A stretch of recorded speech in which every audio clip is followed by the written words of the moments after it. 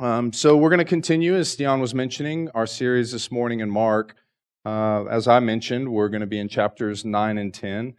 And just kind of looking back through and thinking about as I was preparing for this talk, it really made me appreciate our speakers so far and how they've presented this scripture to, to us. I'm recovering from a sore throat, so that may happen a few times. But yeah, so there's a lot of information in 2 chapters in Mark, like enough where you could take those 2 chapters and spend weeks and weeks on all the different sections. And it's not easy to take all of that information and distill it down to a 30-ish minute talk. And I think it's just a real testimony to the depth of talented, really God-fearing, Jesus-loving people that we have in our body.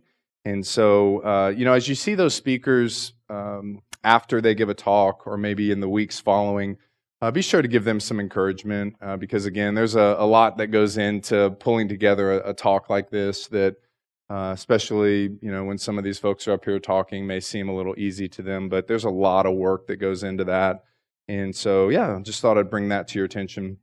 So there's a Bible Project video on Mark. It kind of outlines Mark and breaks it down into 3 sections, chapters 1 through 8, which we've just come through. Everyone is kind of blown away by Jesus, and they're asking this question, who is Jesus? So he comes on the scene, and he starts to turn everything upside down, from the cultural norms, from the things that people tend to expect from religious leaders.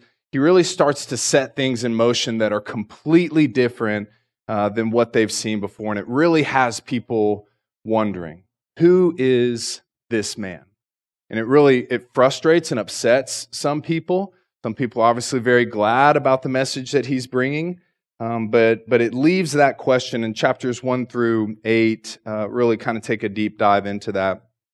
Chapters 9 and 10, which we're going to cover today, the disciples who Jesus was really closest to and whom Jesus spent the most of his earthly time with are really struggling with what it means that Jesus is the Messiah.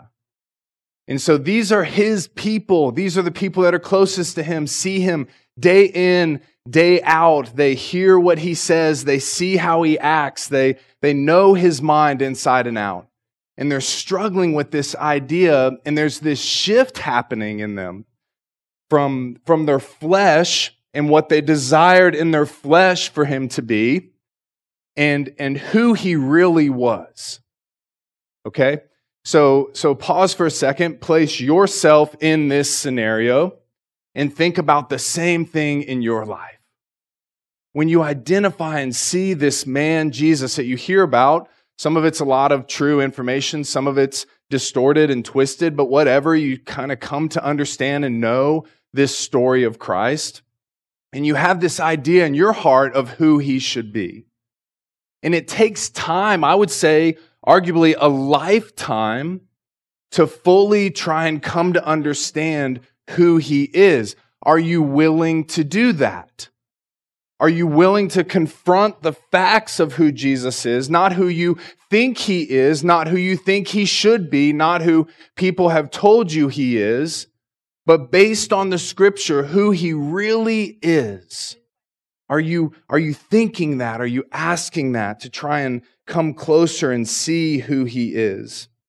The disciples had this idea that being a Jesus follower was about power and fame and importance. And again, I'd say you see that a lot today with people who are trying to follow Christ. But Jesus teaches them that it's actually the opposite.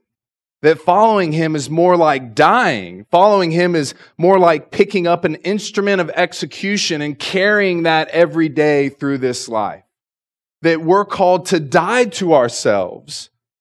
We have a natural tendency to take ourselves and lift ourselves up to the highest position.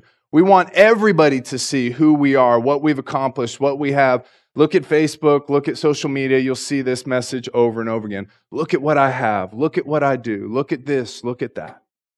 And we lift ourselves up, and Jesus is saying, if you want to follow me, you have to be the servant of all. It means rejecting violence and pride and arrogance and embracing acts of service, humility, and love, thinking about the people around you and how you can make their lives better. Not how they can make your life better, but how you can make their life better. That's what covenant is. Covenant marriage, covenant relationship, covenant working, whatever you look at, whatever you put your hands to in the name of Christ, it's about making something better for other people. Are you doing that? See, these are these tough questions we wrestle with, whether it's with our money or things that, our families, our children, the things that we really stand behind. Are they lifting Christ up?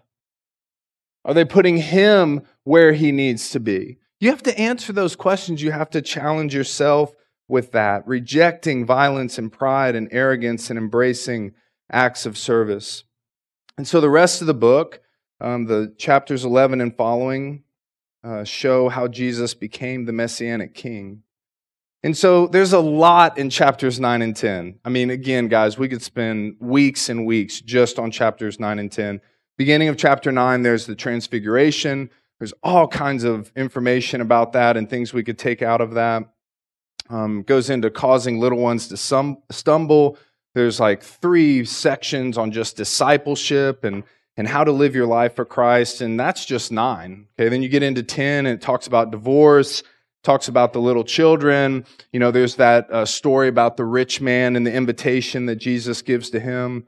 There's James and John arguing over, who can be first and the best, and again, we could talk forever about that. And then there's Bartimaeus receiving sight. I mean, again, these chapters are rich with content. And so go and read them. Go and let the Spirit minister to you as you think through them. Look up resources to try and help you understand what's going on there. I specifically was drawn to a story in chapter 9 where Jesus heals a boy possessed by an impure spirit. And in my research, I have multiple commentaries I kind of look at and articles I look through. I found an article that really kind of stood out to me, and I wanted to use that as a basis to talk to you guys today about that. And so it's worth noting here, this is again kind of the second section in chapter 9. That first section is that section that talks about the Transfiguration. And so it's worth noting that Jesus comes directly out of what was surely this amazing, very encouraging spiritually time with God on the mountain. Like he's legit with God in the moment. And he comes out of that and he leaves that glory and he re-enters the everyday world of this human and demonic discord that's going on all around him.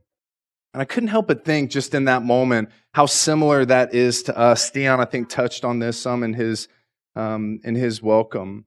That what we experience here on Sundays with this group of God-loving, like-minded, really Spirit-filled people, we're all worshiping and vulnerable to the Holy Spirit living in and through each of us.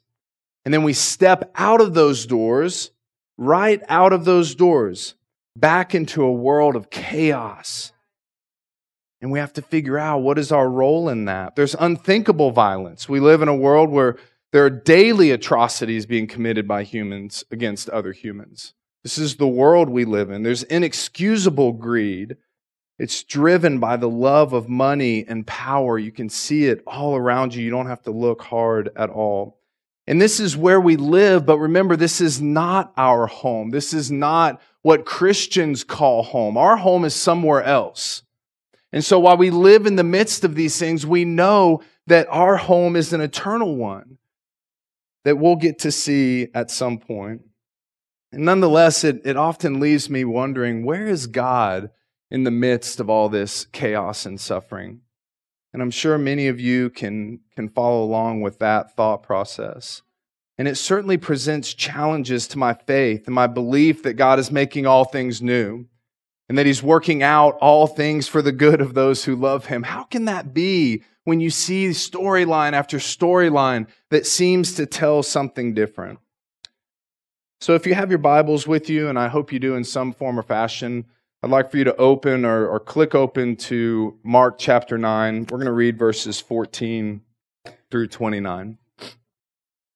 When they came to the other disciples, they saw a large crowd around them and the teachers of the law arguing with them. As soon as all the people saw Jesus, they were overwhelmed with wonder and ran to greet Him. "What are you arguing about?" he asked. A man in the crowd answered, "Teacher, I brought you my son who is possessed by a spirit that has robbed him of speech.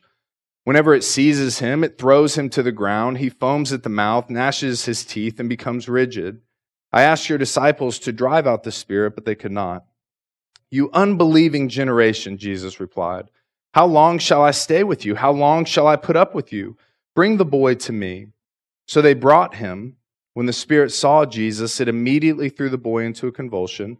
He fell to the ground and rolled around, foaming at the mouth.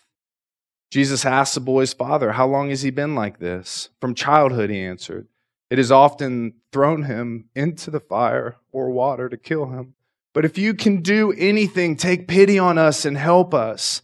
"If you can," said Jesus, "everything is possible for the one who believes." Immediately the boy's father exclaimed, "I do believe. Help me overcome my unbelief." When Jesus saw that a crowd was running to the scene, he rebuked the impure spirit. "You deaf and mute spirit," he said, "I command you, come out of him and never enter him again." The spirit shrieked, convulsed him violently, and came out. The boy looked so much like a corpse that many said, "He's dead." But Jesus took him by the hand and lifted him to his feet and stood up. After Jesus had gone indoors, his disciples asked him privately, "Why couldn't we drive it out?" He replied, "This kind can come out only by prayer." You know, you're used to having an iPad when you're getting to the bottom of the page, and you, I started to do that. I was like, wrong device. So this man finally gets to a place where he says, "I believe, help me with my unbelief." And so all followers of Jesus have both belief and unbelief. We have both faith and doubt present in us at the same time. And how can we not, right? We're human. It's certainly understandable that we struggle with this. I think God understands that we struggle with this. We live in this fallen and deceitful world in which Satan is working constantly to try and derail our love for Christ. And guys, he's living and doing his thing. So, he is on the prowl, seeking to destroy. Don't fall asleep on that one, because he is prowling. He is looking to destroy. And we don't talk about that a lot, but I think we see it a lot. I think we see it in our world. I think we see it in our community. And you have to be on the lookout for that. Don't fall asleep on that. And we each have these very unique life experiences that shape our view and understanding of life, and therefore our understanding of who Christ is. There's these other examples in the scripture of really great people struggling with their faith. Remember Peter, who walked out on the water in power, in the power of his belief. He walked on the water to see Jesus, only to start sinking once that unbelief set in. Remember Thomas, "I will never believe," he said, "without any kind of physical proof." Yet he stayed with the disciples until Jesus eventually appeared to him. And the Psalms are rich with authors who question and doubt, only to find hidden answers that lead to these bold statements of faith. Personally, I find faith in God fairly easy most of the time. But I certainly have my times, and I confess this disbelief and doubt that I have. And I really have to wrestle to get back to a good place on that. But make no mistake, unbelief is a temptation for all believers. And we can add this to this long list of temptations that we're faced with. 1 Corinthians 10:13 says, "And he will not let you be tempted beyond your ability. But with the temptation, he will also provide the way of escape that you may be able to endure it." So there's this temptation to not believe, but God provides a way for us. And again, I think you see this clearly in the Psalms as these writers kind of wrestle with this idea of understanding and seeing who God is. And the temptation to doubt is a dangerous one that can ultimately cause us to fall away from God. The Hebrew writer says in chapter 3 and verse 12, "Take care, brothers, lest there be any of you an evil, unbelieving heart." Lest there be in any of you an evil, unbelieving heart, leading you to fall away from the living God. I've seen this happen. You've probably seen this happen. If you walk with God or do any kind of ministry for very long, you're going to see this happen. People who profess faith and they're living their faith. It's not a fake thing. You can see it living in them, only to come along trials and troubles and suffering that causes them to really doubt and have this unbelief that pulls them away. But just imagine for a second what this father must have endured. And some of us in here can imagine this. We've lived this and seen this. So he spent many years doing everything he could to help his son. You know, he had seizures, he couldn't talk. Surely this man and his wife had saved their child's life countless times. It said that the demon would throw him into fires and into the water. And just imagine what they lived with daily, wondering if they'll be able to save him the next time that this happens, the next time the demon tries to kill the boy. Probably thinking constantly of what would happen in the future someday when they're not around. Who's going to step in and take care of their son? You know, to say having a child with this condition would be emotionally excruciating would be a severe, severe understatement.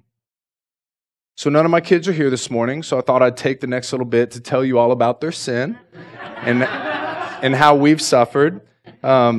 And how difficult it was on us as parents to have them. No, I'm kidding. Yeah. I'm kidding for the most part. But every parent in here knows at least a little what this dad was feeling. Okay? You know, if you have kids of any age, you know the feeling of going between like wanting to kill them and wanting to protect and save them. You know, so it kind of all mixes in together. And parenting is really, really hard, even with the best kiddos. And surely this father had prayed for his son countless times with no visible results. He had asked and begged and pleaded, and there was no answer. Surely he had been to his pastor for counseling and help. Surely he had inquired with other spiritual leaders to exorcise this demon. And then one day he hears about Jesus. Just imagine what he's thinking as a dad, that he hears about this man who's removing evil spirits. And his son, who he loved so much, so dearly, has this evil spirit in him.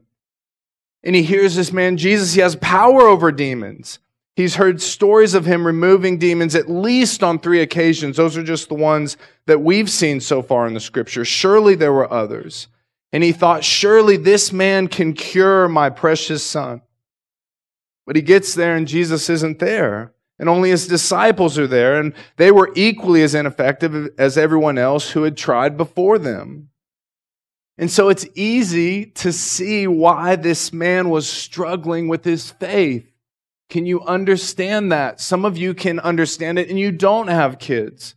There are things in your life that you've taken to God over and over and over again, and nothing is changing. Nothing changes. And you're questioning and you're shaking your hands to the sky wondering, where is this God who supposedly loves us so much? And we're challenged with this. And this unbelief creeps in. You know it does. You feel this. You know this. We are this man.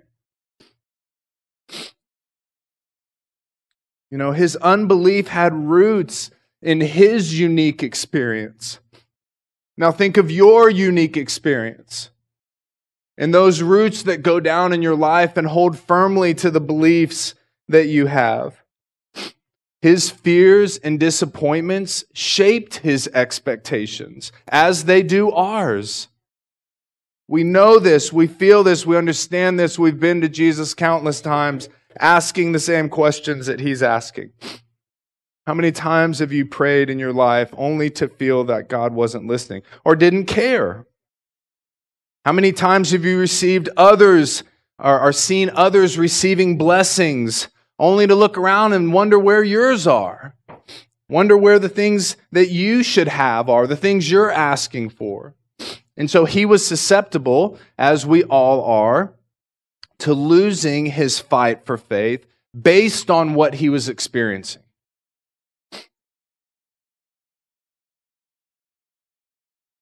And there's just no doubt that this man was full of doubt by the time he encountered Jesus, thinking, could he really heal my son? Does God really care about his people? Or is this all a sham? And you can see in his response, he says, if you can do anything, have compassion on us and help us. And I can only imagine how this was said through a veil of heavy tears and a voice full of frustration. If you can do anything. And I think many of us, maybe all in some way, have had and thought these same words. And so we might expect Jesus to respond gently, like he did with the leper. Remember in Mark 1? And a leper came to him, imploring him, and kneeling, said to him, if you will, thank you.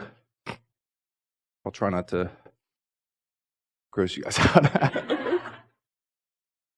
If I just let it loose, And a leper came to him, imploring him, and kneeling, said to him, if you will, you can make me clean. If you will, you can make me clean.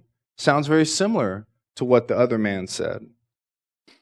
Moved with pity, he stretched out his hand and touched him and said to him, I will, be clean.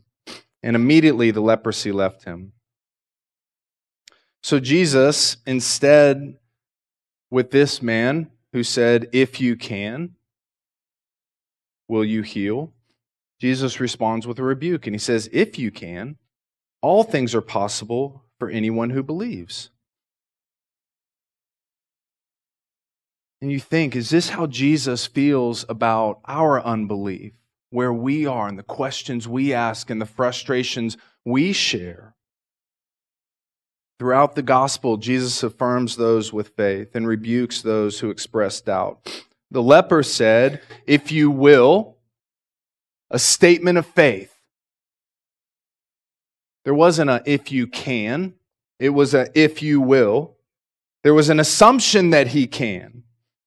And it was a question of whether or not he will.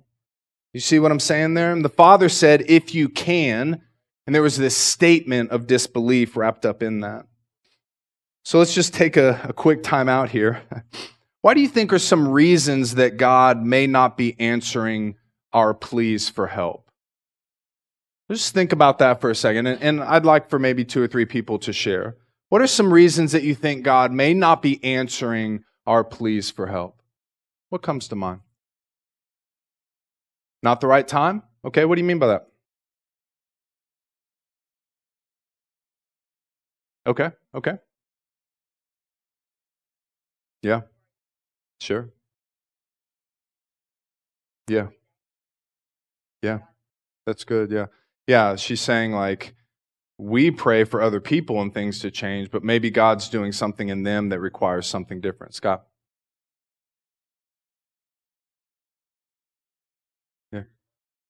Yeah. There's not one thing crazy about that. You started off by saying in a crazy way. I think that's it. Were you going to share?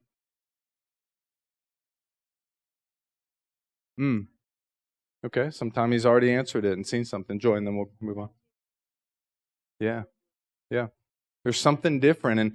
And really, doesn't that what it comes back to is this idea of trust in our relationship? That we trust, because think about it, and again, parents will know this, and also children and young people will know this as you think about how your parents responded to you. My kids would ask for things sometimes that I know were not good for them. Why? Yeah. Why would I give them that? I want what's best for them. I know better for them than what they do. And so it's important for me to do that. God is our loving Father. Take that illustration with me and times it by a gazillion, and you get close to understanding who God is and where His heart is.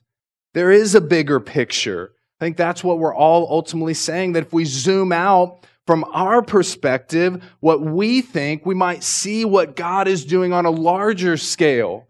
But we get so focused in on what we think and what we want and how we feel and what we deserve. You know, all these things, it's like, what? I'm submitting to the lordship of Christ. I'm saying Jesus is Lord of my life. I'm submitting to that lordship. By submitting to that lordship, I'm saying, Lord, do with me whatever you want. You want to wreck me? You want to take everything away? Praise God. Blessed be the name of the Lord. Sometimes He gives, sometimes He takes away. Blessed be the name of the Lord.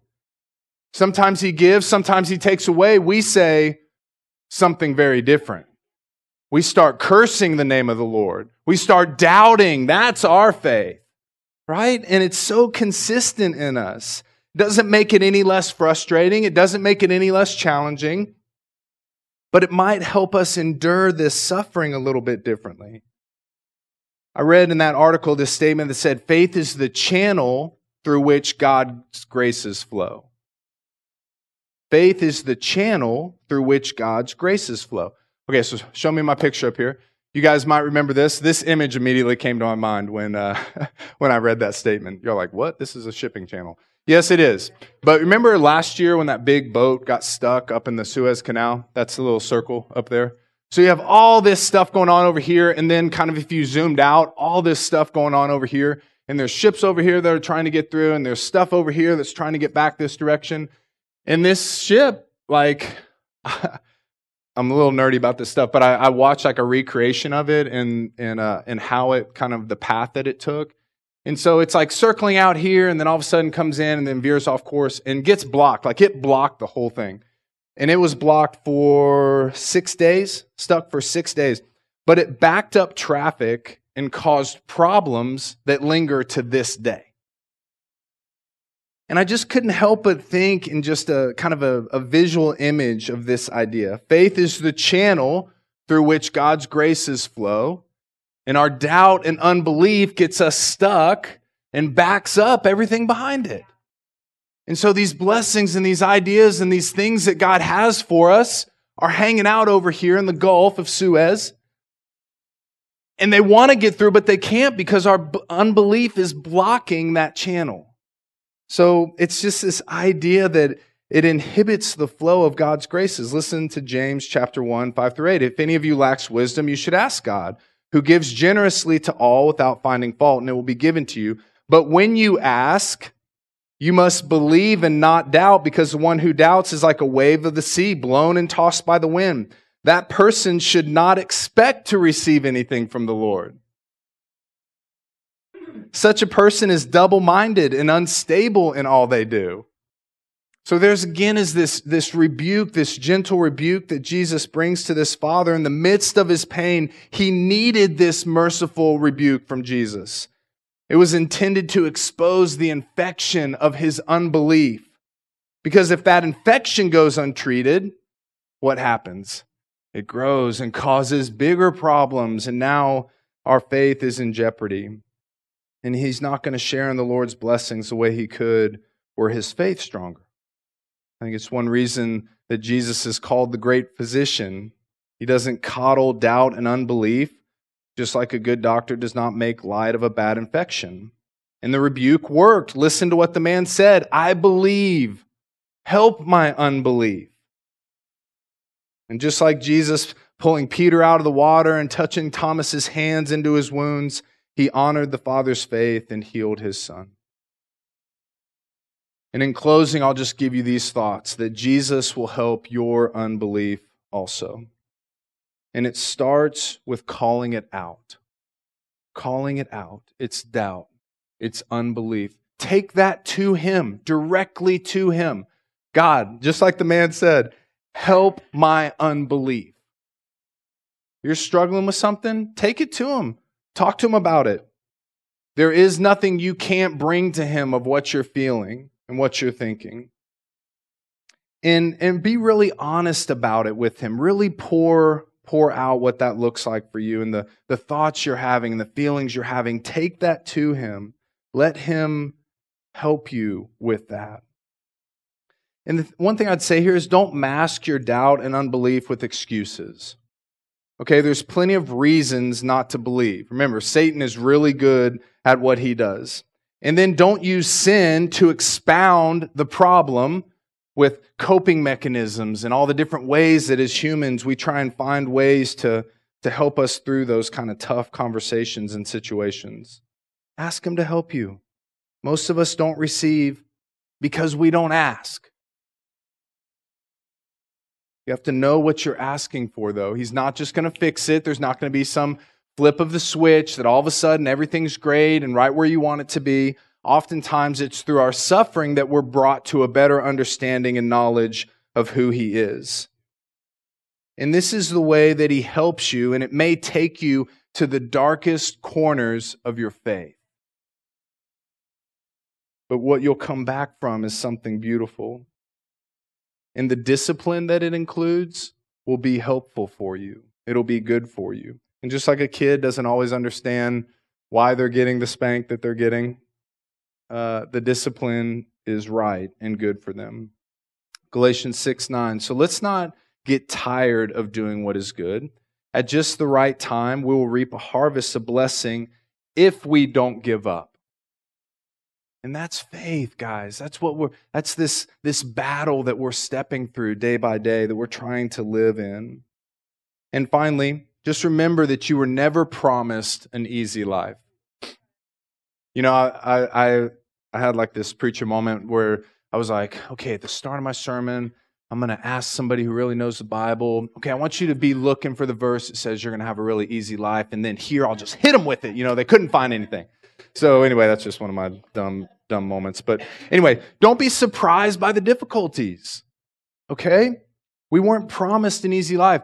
Oftentimes when I go to God in prayer and ask Him for things, I start by saying, God, you don't owe me anything.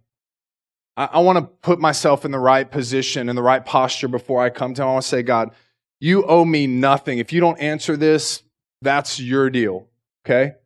I'm going to ask, but just know, I don't feel like you owe me anything. Okay? Remember that, guys. We are His creation. Embrace these difficulties that come along. Take the leper's approach, if you will. If you will. We know you can. We know you can. But if you will. And then trust in the promises that drew you to Jesus in the first place. They haven't changed. They never will. It's our weaknesses that cast them in a different light. So trust in those promises and know that He's going to take you to a better place. And it may be through a difficult path. But it doesn't mean He doesn't care. It means that He cares and that He loves you. And try and take that approach, that leper's approach, if you will. You guys pray with me and we'll wrap up. God, thanks for your word. Thanks for the way that it moves us and teaches us about your goodness and your love for us. I want to pray that as a body, we can be people who are pursuing this kind of faith, that we trust and we know that you're moving, that you're there, and that you're working, even when we may not agree or understand. Please, God, discipline us in your mercy like Jesus did this Father. Rebuke us so that we may know you better and strengthen our faith. God, we love you. You're amazing. I pray that our lives can be a reflection of your goodness to a lost and hurting world. In Jesus' name, amen. Thanks, guys.